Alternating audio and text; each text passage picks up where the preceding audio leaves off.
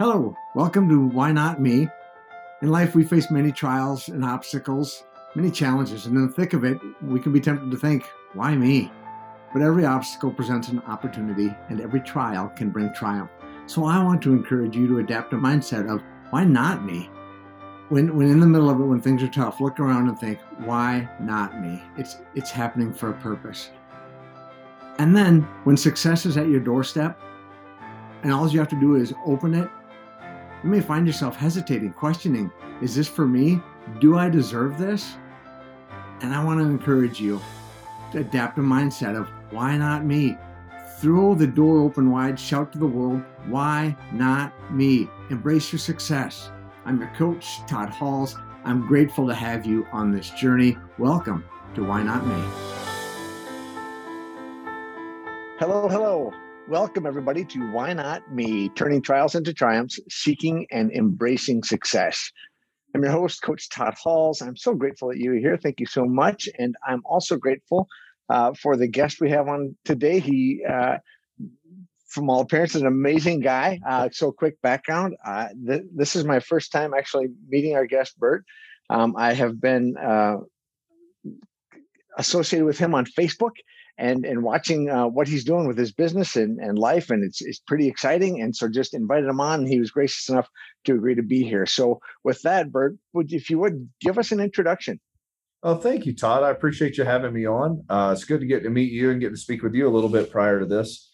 My name is Bert Soren. I am president and co-owner of Soren X Exercise Equipment. We're a family-owned weightlifting equipment business. We've been in business for about 41 years, made in America. And we're kind of known as the innovators in the strength world from a side of equipment that goes to universities, pro teams, Olympic training centers. And of course, we sell stuff to normal people as well. But we've kind of been known as the company that kind of pushes the envelope forward. So it's been a family-owned business. It's not always been easy. In fact, it's been hard most of the time. And, just trying to learn how to struggle well at life and continue to put some points on the board. So it's kind of who I am. Yeah. So if the business has been it's been around for 41 years, I don't know your age, but my guess is this has pretty much been it. Is that correct? Yes.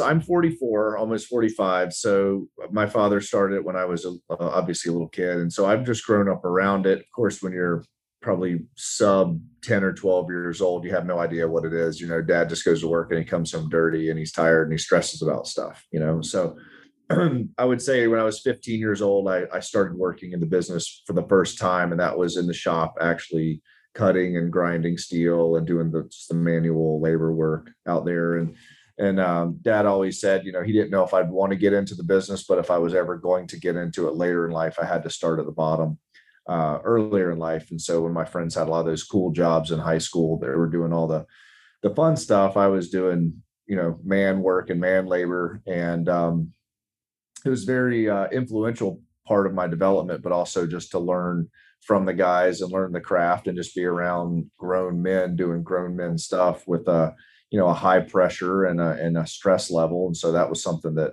I don't know, sir, if I want to go back and do that in my career, but it was certainly very usable and needed. So, yeah. Was there anybody in that group? I mean, your dad, obviously, but any of the guys you worked with that stand out as an influence or a mentor to you? Sure. There was a fella named Dave. And so he was he was a kid that lived down the street from my dad 10, 15 years prior. And so I think when he was in 5th grade, my dad met him and kind of started mentoring him and taking him hunting and fishing and teaching him how to build things. And so he kind of grew up as the son before the sun kind of deal that Pops had. And when I was a little baby. And so, so I'd always grown up with Dave just around the house. He was just kind of like family and always helped, mowed lawns and just rando stuff like that. And then, so at that point, 10, 15 years into it, Dave was running our shop and he was kind of like a little version of Pops. And so I learned a lot from him because, he knew my dad, he knew the personality, he knew what the level that he would want and level of what Soren X was. And so for him being a good leader and teaching me, and, sometimes it's easier to learn things from someone that isn't your dad. So, it's a little bit closer. He was still 10 or 15 years older than me, but it was kind of like a halfway house by learning from your dad. So that resonates for me right now. My son Orion is 14, and it's my prayer that we just meet the right godly men in this sphere of influence that can just help raise him up, because there's a lot of things he just doesn't want to hear from me at this age. Sure. I totally get it. It helped that I was always afraid of my dad, so that like there was always a respect level that was there, and I would listen to him even if I disagreed, just because there was a fear factor. And then later in life, more realized what that was about, and realized that he did have the best intentions for me. And then as I got into strength training, which was right about the same time I started, a little before I started working at Sorinex when I was 15. So I was around pops in the gym all the time. So you just get around, again, men doing hard things, and you learn that effort and courage and tenacity was a skill set and a trait that was looked highly upon by other men. And of course, when you're a kid, you want relevancy, and you want to make a difference, and you want to kind of show, earn your bones kind of per se. So at 12 and 13 years old, I'm in a gym with a bunch of 20, 30, 40, 50-year-old men. And the way that you step up and get noticed is you try really hard, and you lift bigger weights, and you do all the things etiquette wise that you need to do. You help unload plates, and you help spot people, and you get excited, and you show up on time, and you do all that type of stuff that I think was huge in my development. So, I've had a lot of mentors over the years, and a lot of them have just been the people within our little village of our culture. Yeah, you mentioned just some of the words you used in relation to the gym, and the parallels, I think, to life are well, undeniable, right? Right. It takes stress to grow. It takes resistance, and I think oftentimes we, characters developed in that, so that when the times are really hard, we can display that character and that tenacity. Exactly. It's, I have 3 kids, and sometimes they go through tougher things, whether it be disciplinary or we're just trying to train them. And, and they'll cry or do whatever they're going to do. And I always kind of laugh, and, people are like, oh gosh, now the crying somewhat annoys me at times. I mean, I'm okay from an empathy standpoint, but also I see it as a heavy set of squats. Basically, I see it as, this is really hard right now. Squats are hard. They feel terrible when you're doing, but I know what comes after that. And because of that, so all you're doing right now is your heavy set of squats as a 6-year-old in whatever we're learning right now. So the sooner we get through it, the sooner the set's over, and the sooner you're going to get stronger and better. So, okay, cry all you want. It's a set that has to happen. And so I've had enough heavy sets of squats in my life to just know that it's never pretty and it's never fun doing it, until you could finally get to the point where you realize the pain is kind of fun, because the result that's coming after. So that's my kind of mindset on training and parenting, is we got to get it in sometime. So the bar is loaded, hop under it. If that means you have to do something from a disciplinary side, like I don't care. It doesn't really move me emotionally, because I know it's needed.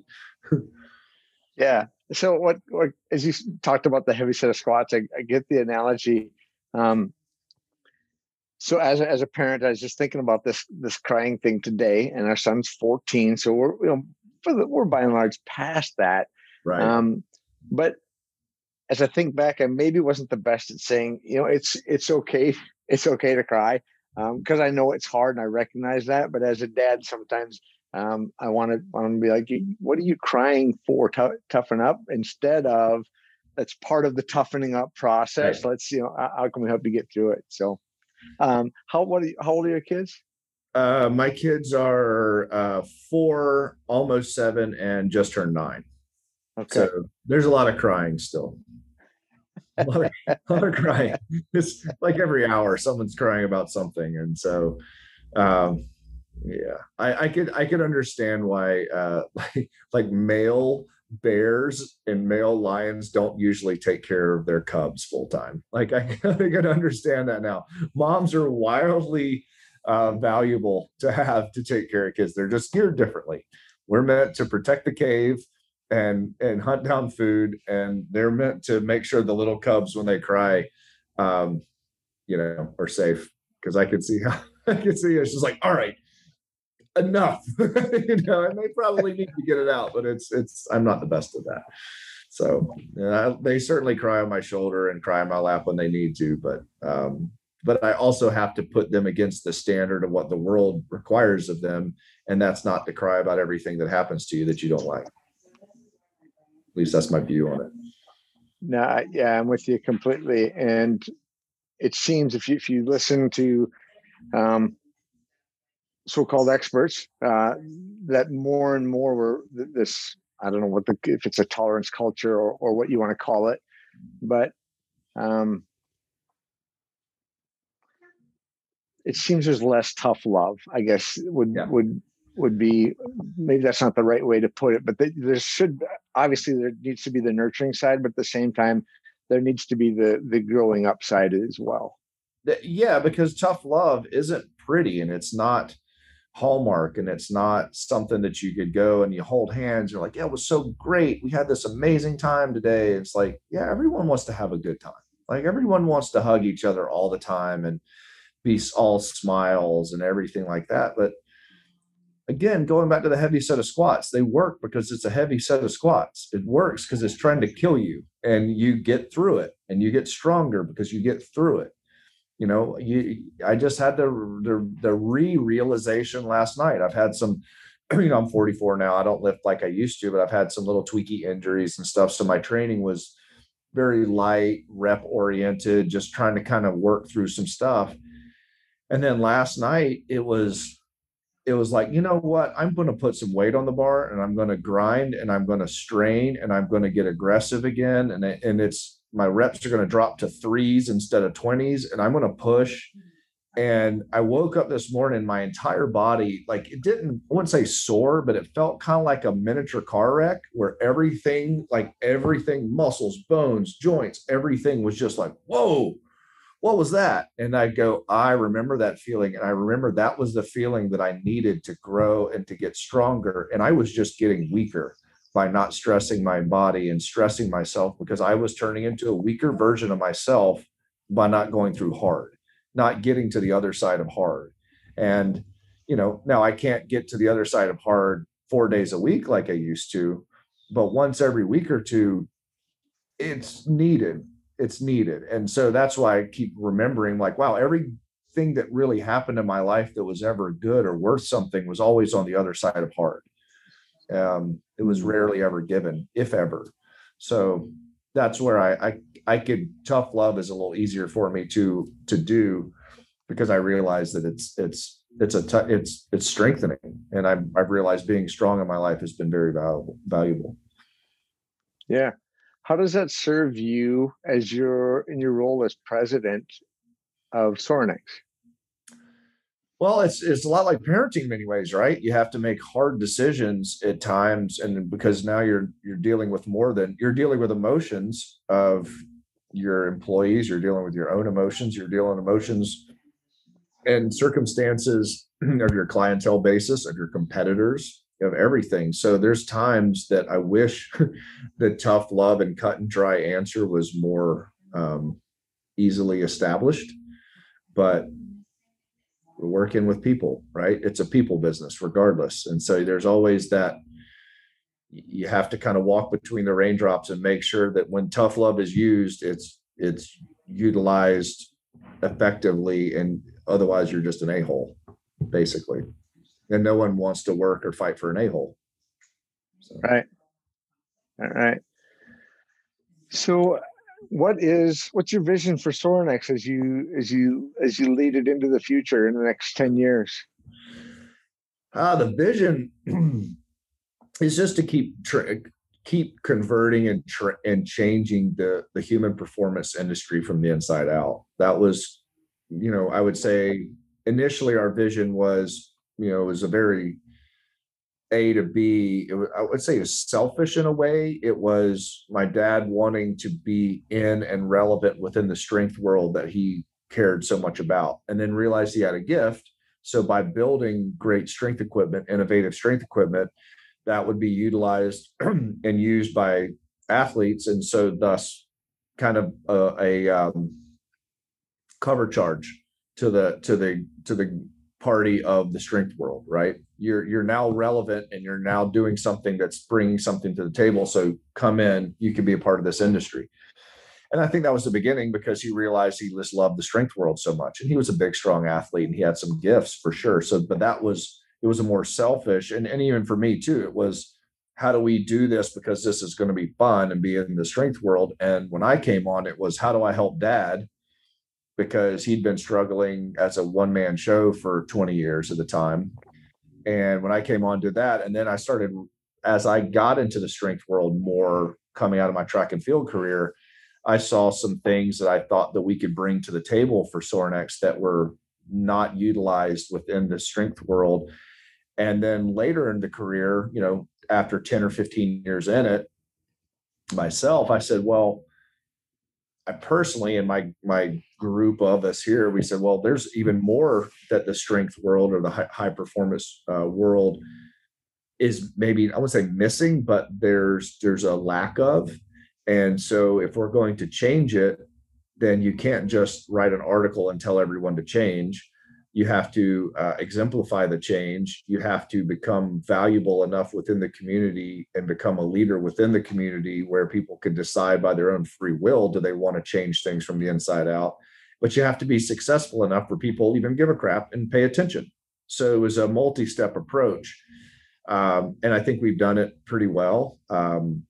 We've been successful in many ways, and so it's working. And I think, our goal is just to change and make the strength community better. And that's from a multitude of different ways. That's not just stronger. It's to get stronger is a pretty simple, easy thing to do, to be honest. It's I wouldn't say easy, simple, not easy, just quote Dan John. But I think in a lot of ways, the strength community, in some ways I see it as a social experiment. How do you change the way people have their outlook and mindset on life or mindset on training without going down the rabbit hole of training so deeply that the barbell and the weight that's on it is the only thing that matters. So you can start utilizing that as a tool to make your life better and help the people around you make a lasting impact on the people on this earth, because you're only here for so long. Like, who cares if I squat 500, 600, 700? It doesn't really matter. Like that the number doesn't matter. Please never put my PR on my tombstone. That doesn't have any effect on anything.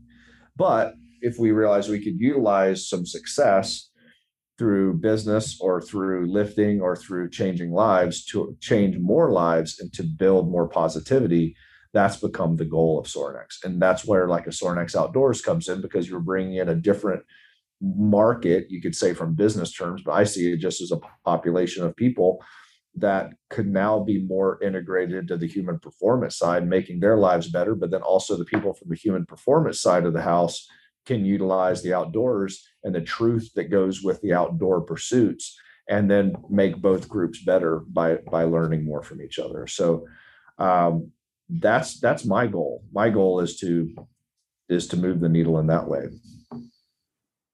Love it. What comes to mind is, well, when you talk about, there's the strength side and the outdoor side, and they're intertwined, right? One can benefit from the other and vice versa.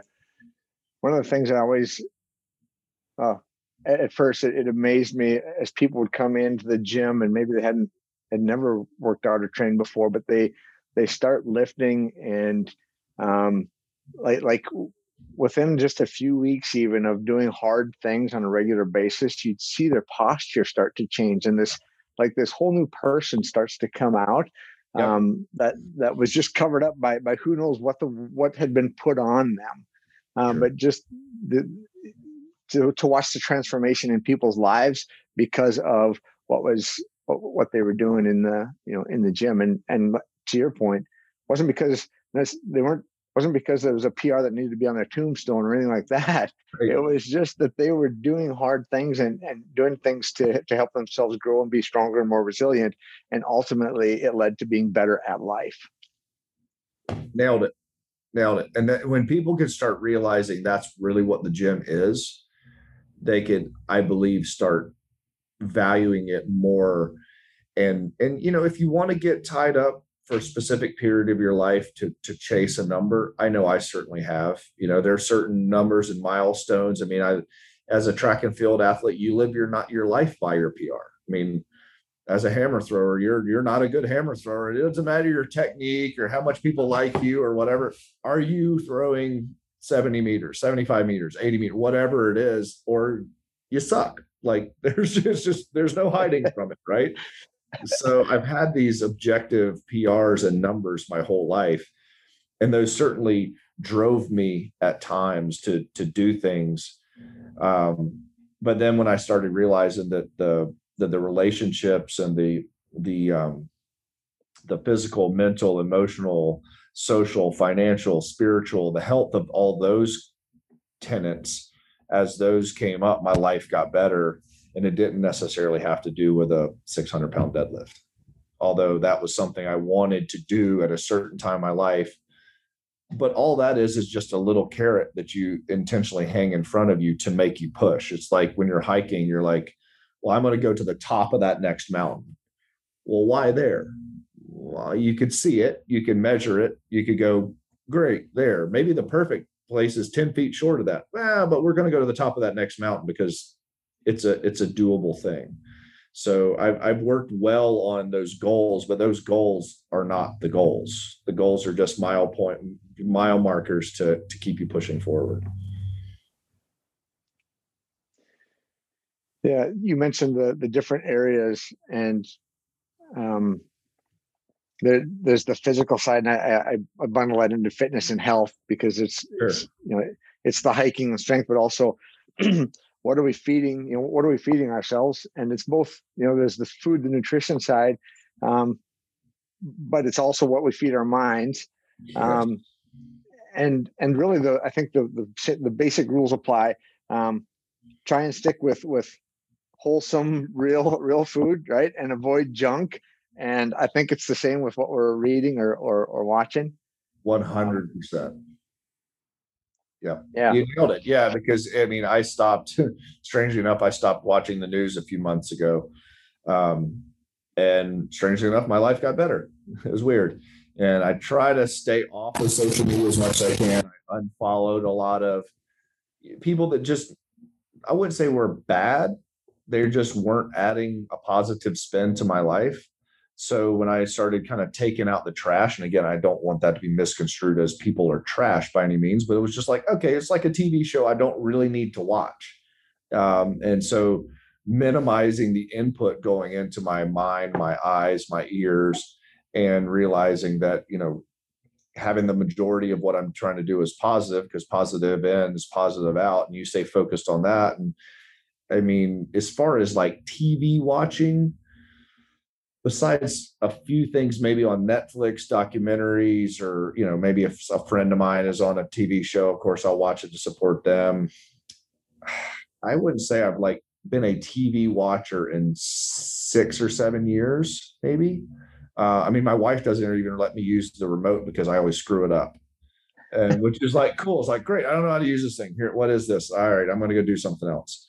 But I found that by doing that, I actually have time to chase the things that I hold dear, because I don't need to sit in front of a box that pumps information unfiltered into my brain that isn't really moving the needle for me or anyone around myself. So nothing against you TV guys, but I would say audit what you're eating, right? I mean, that's your physical eating. Audit what you're eating.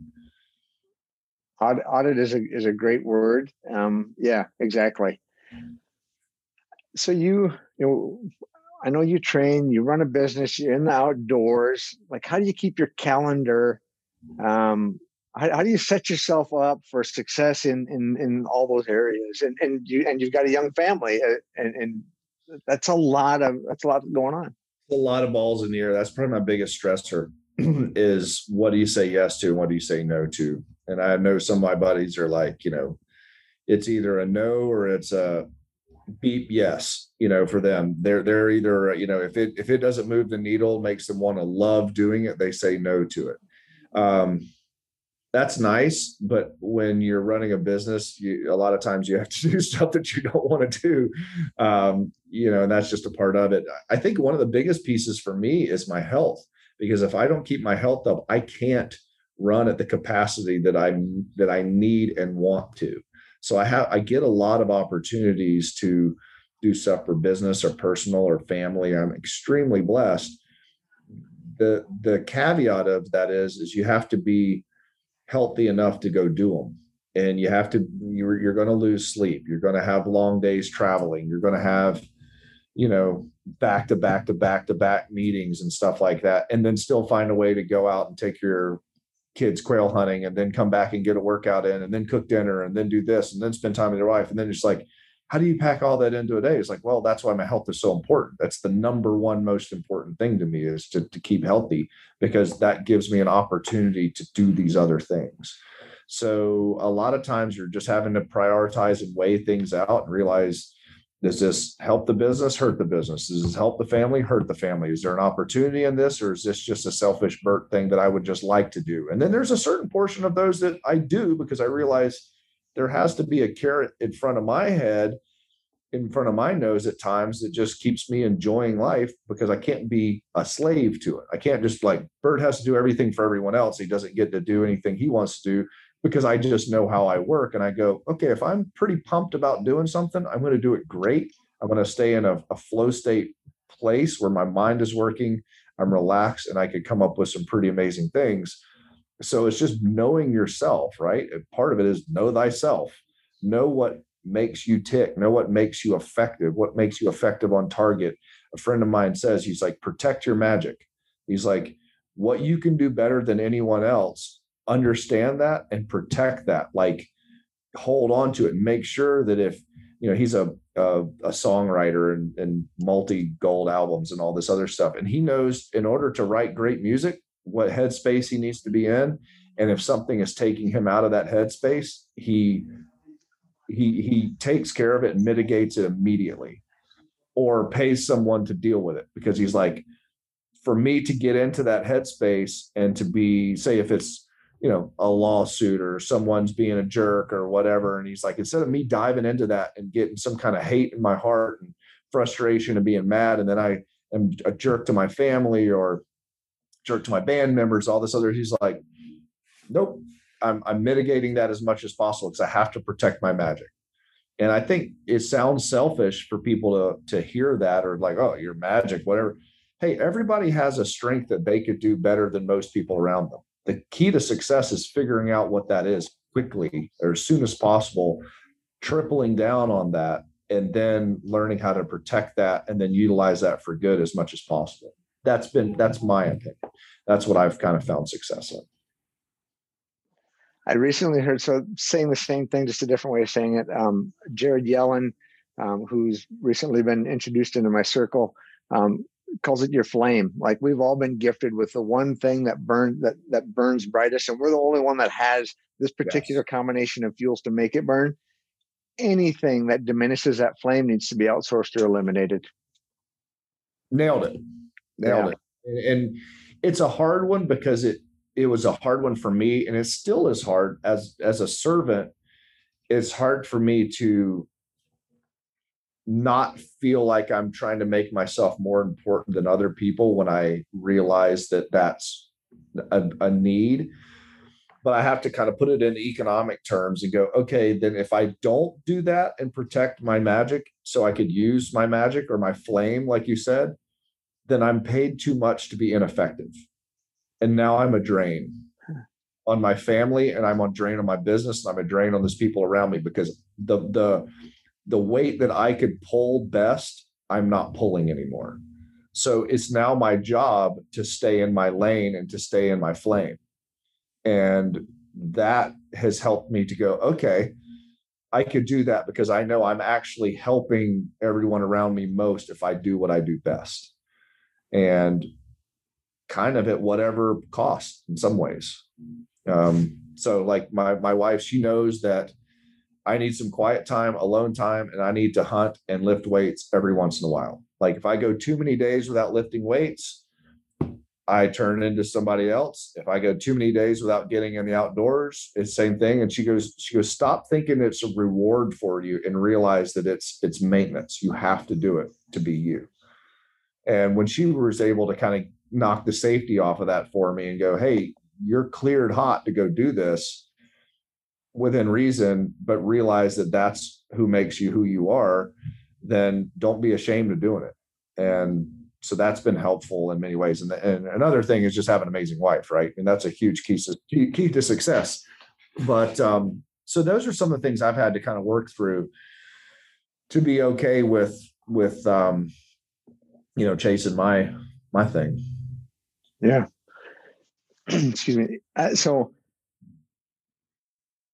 I love what you just said, and I still come up against that myself. Like, how should I be spending the time, in the garage, in the gym, or do I need to be at work? And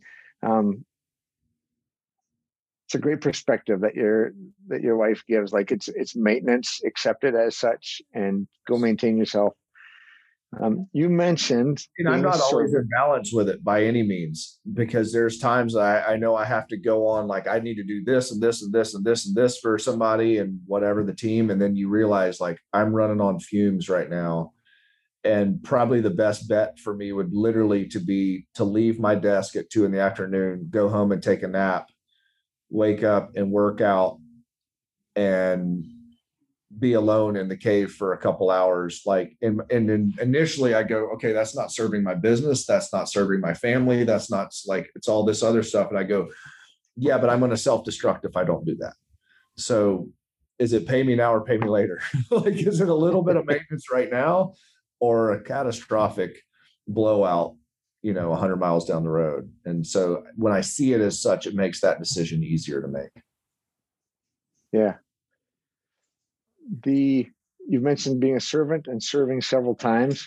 When did you develop that heart or that attitude, and where does it come from?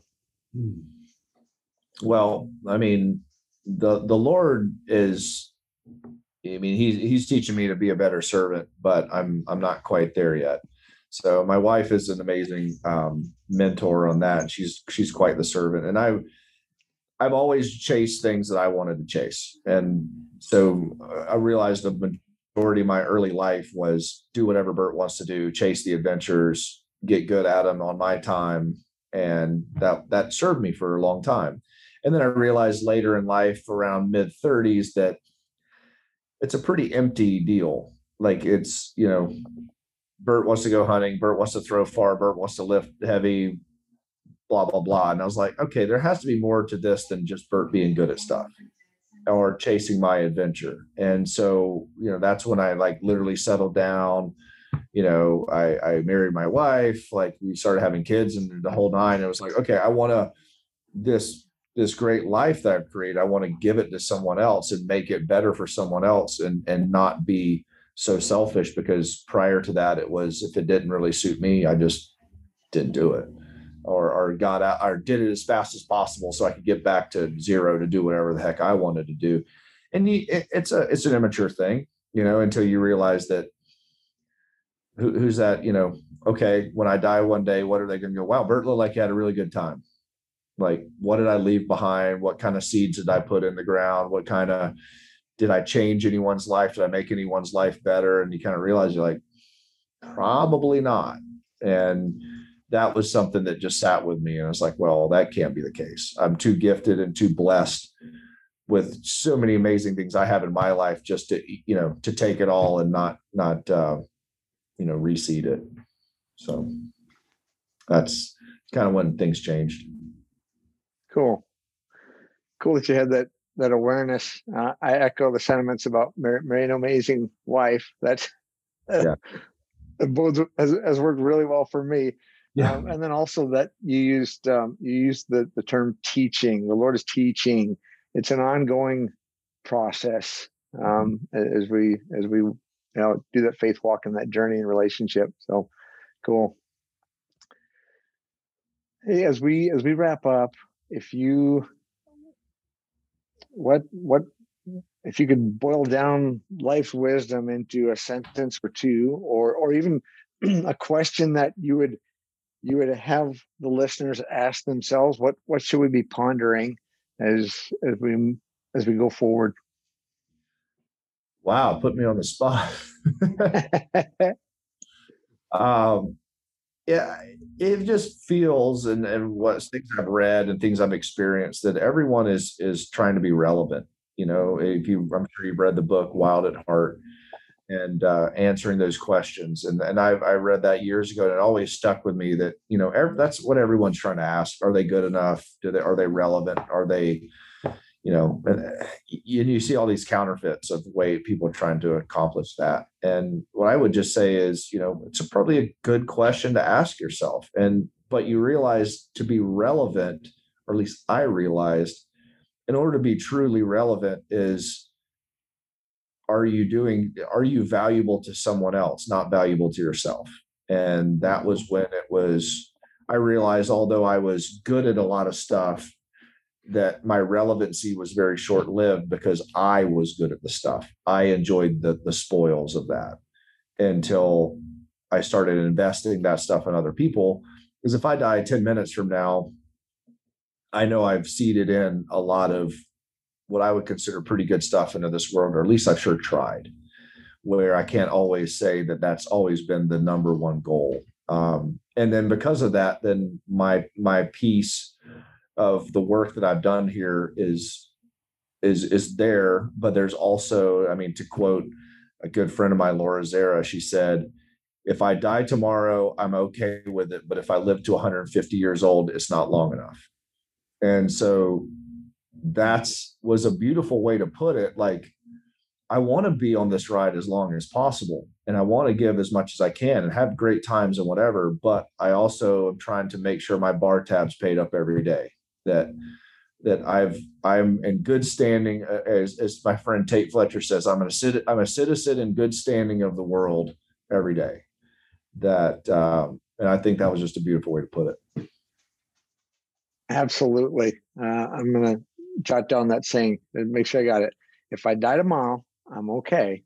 But if I live to be 150, it's not long enough. Hard to beat it. Hard to beat that. Cool.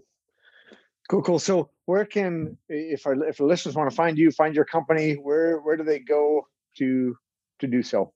You could go to, if you're on Instagram or Facebook, it's Bert Sorin, BertSorin. Of course, check us out on Sorinex.com, Sorinex.com. Also, we have SorinexOutdoors.com. Both of those we have on Instagram. And if you're more into the lifting stuff, that we have Sorinex Squattober that we started, the Squattober movement, which is the world's largest squat party in October. We have Sorinex Deadcember. This is the same for deadlifts during December. So just trying to pull people together and get them moving and living their best life. And that's what we're about. That's what we try to do. Fantastic. Thank you so much. I appreciate your time, your wisdom, your input here. Just grateful to know you. Listeners, would love to see you back here next time. Please check out Sorinex.com. Follow Bert on Instagram. Check back in here as I asked. Until next time, everybody, remember, whatever you're thinking of, whatever you're dreaming of, whatever you want to accomplish, you can. Peace to you. Thanks, Todd. Well, thank you so much for listening. For even more on turning trials into triumphs and seeking and embracing success, go to toddhalls.life. That's toddhalls.life. And I look forward to serving you. Until next time, be strong, be bold, be humble, stay healthy, stay hopeful. Peace to you.